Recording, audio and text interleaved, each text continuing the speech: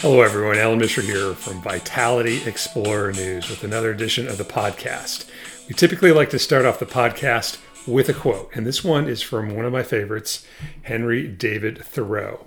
And here's the quote. Quote, "The smallest seed of faith is better than the largest fruit of happiness." Okay? The smallest seed of faith is better than the largest fruit of happiness. So chew on that for a few minutes. So the Vitality Explorer News podcast, its main function, its mission, its purpose is to enhance global vitality one person at a time. Now, we also try to take the friction out of staying vital and help people make deposits into their Vitality bank account. The three things we're going to cover this week are take a leap of faith to enhance your vitality. That's one. Number two is, will ChatGPT replace your doctor? And number three is trending science articles. And these include ones about cold exposure and genetic data to predict disease. Now, you can find the write-ups of all of three of these topics on the Vitality Explorer News Substack site. The links will be in the show notes below. And let's run to the first one. Let's actually leap to the first one. The first one, of course, is to take a leap to take a leap of faith to enhance your vitality. Now, this comes from a little story about hiking in Patagonia many years ago. Not many years ago, maybe 5 or 6 years ago. I had a great opportunity to go down to Argentina with my family, go all the way down to Patagonia and hike in and around the Pietro Moreno Glacier. So I encourage you to look on the Vitality Explorer News Substack site for a picture of this, but it's absolutely stunning, okay? And when you get there, it's just staggering to see how big it is and how majestic it is. And when you look at it from afar, it's incredible. And when you look at it really up close, it's even more amazing.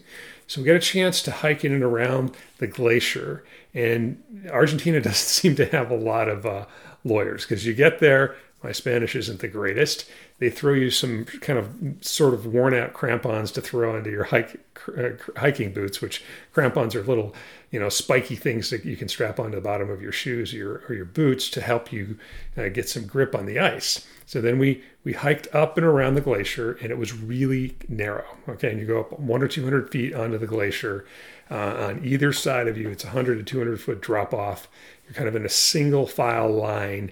And there's these amazing, beautiful ice blue streams of water.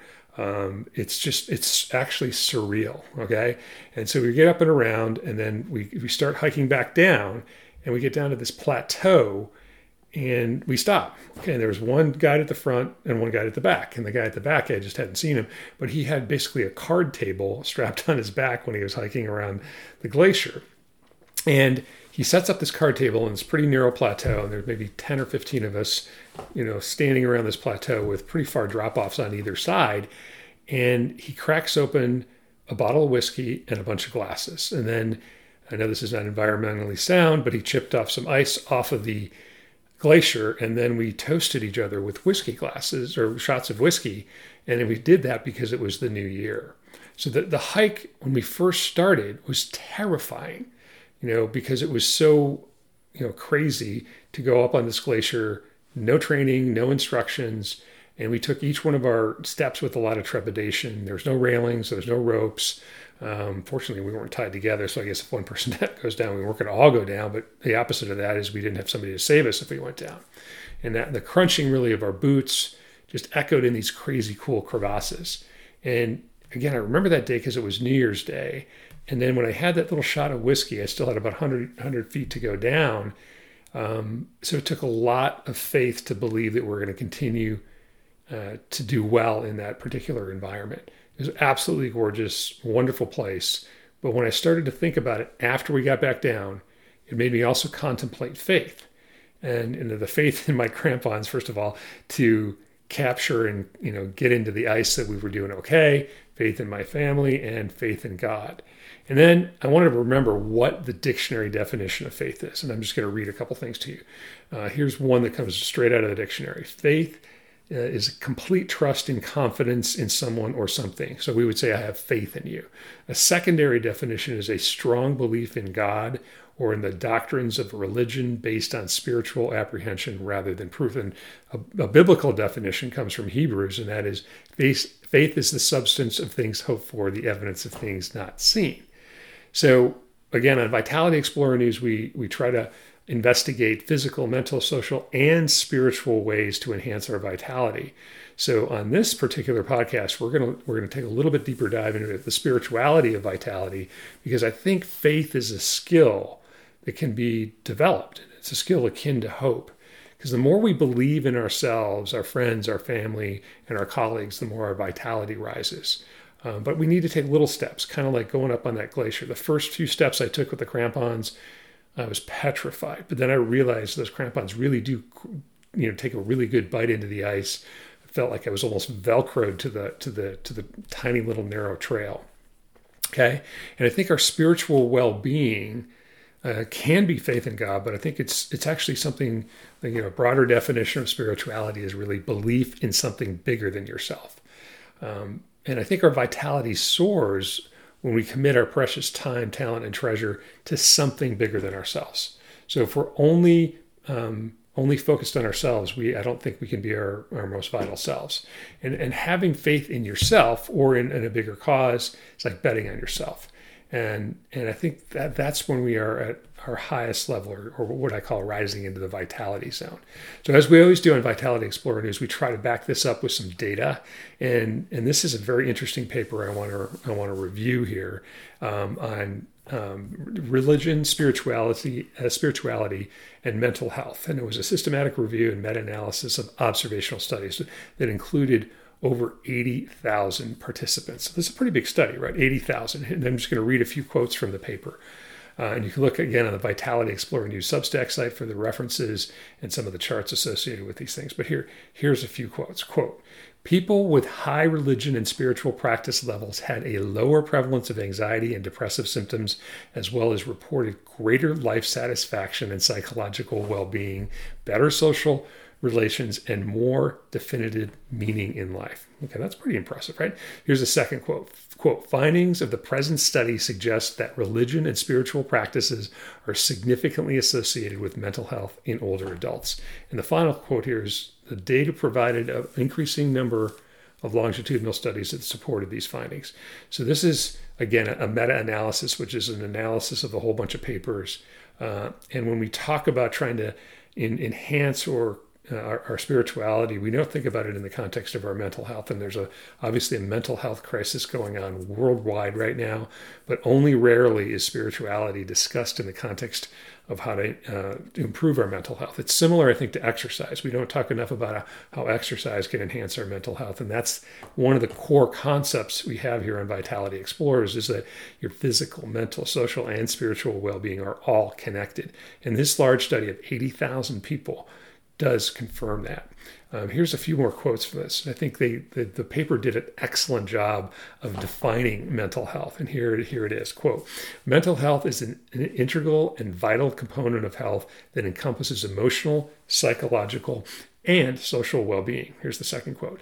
It refers to the way by which people behave, identify themselves, and cope with stressful events, thereby affecting how they experience and understand life events. And here's the contrast. Quote, in contrast, mental health decline is associated by a high frequency of persistent negative emotions, thoughts, and beliefs that influence the quality of life. So obviously our mental health matters to our vitality, but do we know that religion and spirituality can enhance our mental health? And do we really have some ideas about how to do that? So once again, this paper, which is pretty amazing, had some specific ideas about how to define religion and spirituality. Here we go. Quote, religion and spiritual beliefs are far from being just cultural traditions. Indeed, it involves numerous organizational, non-organizational, introspective, and community practices that might potentially influence human behavior. So this was just a very influential paper that I read and analyzed on the Vitality Explorer Substack site. It's part of this concept I have of spirituality as belief in something bigger than yourself. And again, I don't think we can be our most vital selves unless we are, using our talent, our time, our treasure, or enthusiasm and energy in the service of something bigger than self, and serving those, especially those people who are in need. So I hope you think about that. Again, I think people can debate about whether faith and spirituality matter, but it's pretty interesting when you look at this study again. And here's the title of it. It was published in 2022, Religiosity, Spirituality, and Mental Health, a systematic review and meta-analysis of observational studies. I think it's pretty interesting. The second one we're going to talk about today on Vitality Explorer News in this podcast is something called ChatGPT. Now, you might have heard of ChatGPT, but my question for us today is, will ChatGPT replace your doctor? So first of all, let's talk about what this thing is. So ChatGPT is, I think, taking over the world. And it's an artificial intelligence tool sort of that helps people have conversations. So you can type in questions and it will reply in coherent, interesting text. And as of January 2023, there were 100 million users on ChatGPT. And the statistics by which this came about are staggering, because it took only 5 days for ChatGPT, once it was released, to get 1 million users. So this is lightning fast. Let me just give you some comparison. Again, you can look on the Vitality Explorer News Substack site if you're interested in seeing the reference paper where this data came from. But ChatGPT took 5 days. Instagram took 2 months. Spotify took 5 months, Facebook took 10 months, and Netflix took 3.5 years to get to 1 million users. So to cross over that number so quickly is staggering. And the number of website visitors crossed over 1 billion a month. 1 billion per month in February, which is almost 4 times as many as was in December of 2022. So ChatGPT, I do think, is taking over the world. It's insane. And it's based on what's called a large language model. And no matter what we're doing in this world, I think we need to be a little more conversant in what AI is doing. As a physician and orthopedic surgeon, I think there's a lot of different ways it's going to affect medicine. I think it's affecting a lot of different industries already. But let's just take a little bit of a dive into what a large language model is. And this comes from the paper and the references on the Substack site. So large language models are foundational machine learning models that use deep learning algorithms to process and understand natural language. Now, these models are trained on massive amounts of text data to learn patterns and entity relationships in the language. Okay. Now, I've been fascinated with computers for a long time, way back since I was a undergrad at the University of Michigan. They had early Mac computers, and I just really loved it. And I've also been trying to follow along as my daughter went through Stanford's computer science and AI program. I'm certainly not capable of doing that kind of rigorous work, but I watched her when she was home during COVID in college, doing some of her homework and just becoming more and more fascinated with how AI, how computer science can assist us as we're trying to enhance global vitality one person at a time. Remember, that's the goal for Vitality Explorers. So when we look at it, and I think I'm going to make a prediction here, is that it's a prediction that's already coming true. So it's not maybe really a prediction, but AI is going to touch almost every aspect of every aspect or facet of our lives. And that led me to this question of will I, as a physician, get replaced by ChatGPT? And I think a paper that is out there will help us answer that question. And this paper is called ChatGPT Utility in Healthcare, Education, Research, and Practice. So here's what the paper was discussing. And they were looking at it in education, research, and in the practice of medicine. And they looked at articles on PubMed and Google Scholar. And they found that there was some value in scientific research. You know, when you do a lot of research, you're trying to figure out where are all the papers, what do they mean, and what's happening with them. And so these large language models, or ChatGPT, can help you summarize them. And I think that may be accelerating the publication process, or at least taking some of the pain out of the publication process. It's not perfect, but I think it's a reasonable way to start. You can also, do something that's very painful for physicians, and that is to take the existing data within say you go into the hospital, we as physicians have to dictate discharge summaries, and all we're doing is reading the chart and then trying to summarize it. But I think there are existing protocols and programs now that can create a discharge summary for a patient without having the physician or somebody else having to basically redictate what's already in the chart.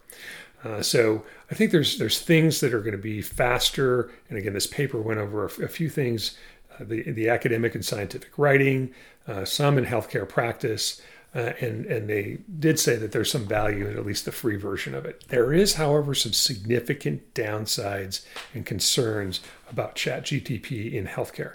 And here they are: bias, plagiarism, and security. Okay, those are three major issues. They can also, of course, be inaccurate. So there needs to be also some transparency and some legal issues associated. So if a physician, for instance, uses, hey, what's wrong with this person's shoulder, and is asking ChatGPT that question, you better declare that to your patient, right? So I do not use ChatGPT in my practice, but as a physician, I don't think it's anywhere near ready for that. It's a little too complex. So I think the conclusions of the paper are kind of interesting. It's going to take a lot longer for ChatGPT to replace physicians. Future versions probably will be better, and some sort of hybrid version of using AI information tools like ChatGPT will be part of our future. And here's sort of my thought on it. Okay, and I think we have to start with the Hippocratic Oath. And our promises to our patients is to first do no harm. So we can learn that AI is capable of improving, say, maybe the speed of medical research or perhaps medical education. I think we can also work, and we should work, with our computer science colleagues to develop better ways to enhance both the practice of medicine and help our computer science colleagues reduce or eliminate as much bias or inaccuracies in what they're producing. And I tried something using ChatGPT that I would like to read to you. So I asked ChatGPT 4, which is the latest version, whether or not it can replace a doctor. Okay, and here's the quote from ChatGPT 4. While ChatGPT and other AI-driven technologies are likely to play a growing role in healthcare in the future, it is unlikely that they will completely replace human doctors. AI-based systems can provide valuable support for medical professionals by rapidly processing large amounts of data, enabling earlier diagnosis, more efficient treatments, and personalized healthcare. However, the complexity and nuance of human health, combined with the importance of empathy and interpersonal skills in a clinical setting, mean that human doctors will still be essential. It is more likely that AI will augment and complement the work of doctors rather than replace them entirely. The future of healthcare will likely involve a collaborative approach with AI technologies working alongside medical professionals to enhance patient care and outcomes. Wow. Okay, so I did not write that. ChatGPT wrote that. And I think they actually did as good, or I don't want to admit this, perhaps a better job than I did of trying to explain it. So I think ChatGPT is spot on. Healthcare professionals can and should work with smart systems to improve patient care. I think we need to remember, however, that medicine still needs to focus on the human side. Okay. We need to actively listen to our patients. We need to sympathetically look into their eyes and express genuine compassion for our patients. Now, I don't think AI can do that just yet. Maybe it would allow us to have more time. Well, that's my dream. For us as physicians to be with our patients, to provide that human part of it, so that we wouldn't maybe be burdened with some of the administrative tasks of recording the visit or other things. So at this juncture, I don't think AI is going to be able to take my job, but I will be ready to work with it potentially as a partner. Okay.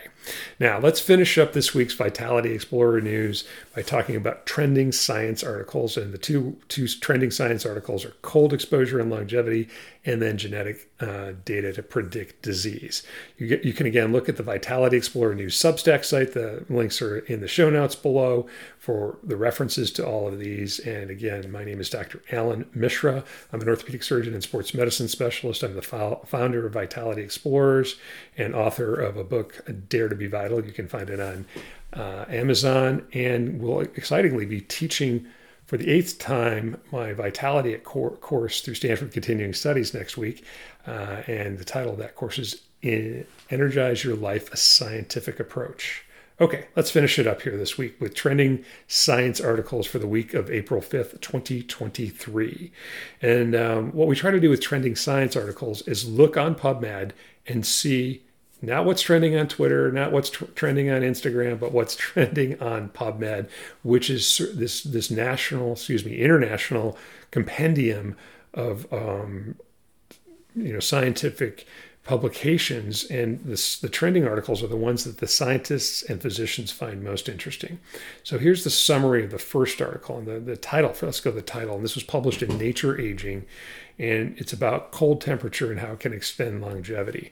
So this particular science article explored the relationship between lower body temperature and increased longevity. And the paper focused on the implications of preventing neurodegenerative disorders such as Huntington's and ALS, or amyotrophic lateral sclerosis.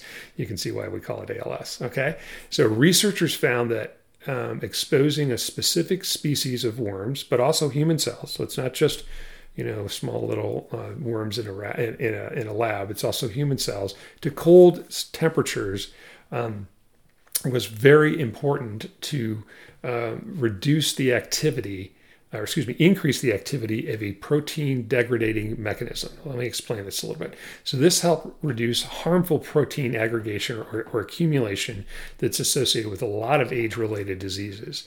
And the new discovery found a specific activator that is required for cold-induced longevity and improved protein degradation. So you can think about it as over time, sometimes we get too much sort of stuck in our pipes or in our brains or other places. And if you can activate a protein that helps reduce these sort of sludgy proteins, maybe that's not quite exactly right, but you get the idea, that it could have benefits for a variety of different diseases, and specifically neurodegenerative diseases. So the research suggested that exposure to cold temperatures can enhance the body's ability to degrade these harmful proteins and may prolong longevity. So there's a lot of interest in cold exposure, cold tanks. People like Lady Gaga, Wim Hof, Floyd Merriweather, lots and lots of celebrities are doing this. We've taken a dive into cold exposure and Vitality Explorer News in the past. I think this adds to the emerging literature that suggests that your body temperature, if it's just a little bit lower for a period of time, may help you reduce these abnormal proteins that can accumulate over time with aging and may lead to a longer life with less disease. So along the same lines with this is this second article, which we're going to briefly discuss, and that's an atlas of genomic scores to predict traits. Okay, so this paper explored using genetics to predict whether or not you were going to get a complex disease in large populations without having to do a ton of the work. And so multi-omics is something where you look at proteins, gene expression, and something called metabolites. So it's very complex things, but the researchers, again, were using AI, and again, this is another example of it, machine learning and AI, to look at over 17,000 different traits in a cohort of 50,000 participants. And the name, the study was called the interval study. So you can imagine, as a human, can you really in your brain look at 17,000 different traits in 50,000 people? Not a chance. So I think this is another example of how we should lean on our computer science colleagues to help us with this. And what they found is that genetic scores were validated across a variety of populations. This include European, Asian, and African American ancestries. And the researchers were able to demonstrate the usefulness of specific genetic scores along various biological pathways that may be able to identify disease associations. So they actually made this more available. They put it up on a website. And I think what this analysis in this paper helped me understand, and again, this is one of the trending articles on PubMed, so a lot of scientists, researchers, and clinicians found it interesting, is that we are going to have more and more biological insights to the genetic mechanisms by which we develop disease or age. And again, it's a long list of papers that have been doing this. This was a large analysis of lots of papers. And I think long term, again, if we can lean into this AI and lean into this ability for people to look at large sets of data, especially genetic or genomic type of data, we're going to be able to better enhance our vitality, live longer, and live better lives. So I hope you've enjoyed the Vitality Explorer News podcast this week. Again, we looked at 3 different things. We talked about taking a leap of faith to enhance your vitality in the context of spirituality.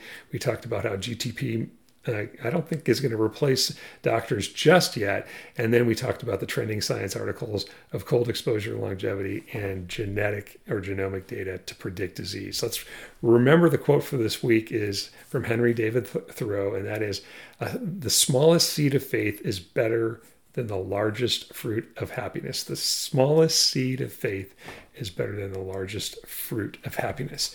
Thank you for listening to Vitality Explorer News. My name is Dr. Alan Mishra. And until next time, get out there and dare to be vital. Thank you for listening.